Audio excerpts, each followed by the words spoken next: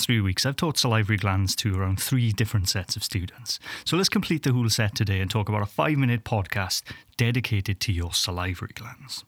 So let's talk about their function, their location, their innervation in brief, and a little bit of clinical relevance. Now, let's press the starter then. So, what are your salivary glands? Well, salivary glands are exocrine glands, which means that they do not secrete anything into the blood system, but instead they secrete it into your gastrointestinal system. And what they secrete is a tasteless, odourless fluid called saliva. Now, your saliva is about 90% good old-fashioned H2O or water, but there are some other things in there. There are some immune factors, there are some enzymes such as amylase, and you can test out the presence of amylase. Take a piece of bread, pop it in your mouth, and you will note that that bread becomes sweeter if you leave it in longer than you would usually, where those carbohydrates are broken down into sugars. The function of salivary glands, however, is a little more than initially meets the eye. The classic, of course, is digestion. It's involved in oral hygiene. It hydrates the oral mucosa, protects your teeth, has some immune function, binds your food to form a food bolus, aid in swallowing. The list just goes on. In other animals, there is some even more interesting function, but I won't digress here. We really don't have the time for that. What is impressive, though, is we secrete about 1.5 litres of saliva per day, and most of that's just reabsorbed in your digestive tract. Okay then, let's get on to salivary glands now then. Saliva is of course produced by these exocrine glands called salivary glands, and you have 3 paired major glands and around 1,000 minor glands. The latter are dispersed around your oral mucosa, and you don't really come across those in just a clinical examination. Now, each of your major glands is located by the name, sensibly named. The largest gland is the parotid gland, and it sits para-otto, or next to your ear, hence the name parotid gland. Now, this is a behemoth, or relative behemoth, compared to the other glands. It's very, very big. But actually, despite its size, it only produces about 20% of your saliva. And this is very serous, or watery, in contrast. The 2 remaining major glands are the smaller sublingual gland, which sits sublingual, under the tongue, and the submandibular gland, which sits underneath the mandible, or rather the body of your mandible. Now, these 2 glands secrete a more mucoid saliva, or mucus consistency, and the submandibular gland accounts for around 60% of all production. Compare that to the parotid, which is only around 20%, and you can see this is the real hard worker of the group. Now, each of the major glands have ducts, or drainage points, that you really need a mirror to identify. So, find a mirror, have a look inside the oral cavity.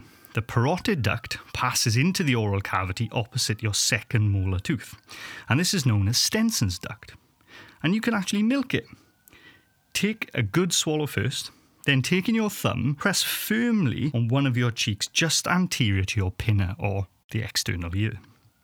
Brush this forward, pressing firmly on the cheek a couple of times, and any luck, you will notice that saliva passes into a previously dry mouth. Weird, right? Now, your sublingual and submandibular glands and ducts drain sublingually under the tongue. So, in the mirror again, lift your tongue. Fold of mucosa you see either side of the stringy frenulum that tethers your tongue to the floor of your mouth is where you will find multiple sublingual ducts. The submandibular or Warthin's duct sits as a papilla immediately lateral to that frenula. So you'll see those little swellings there.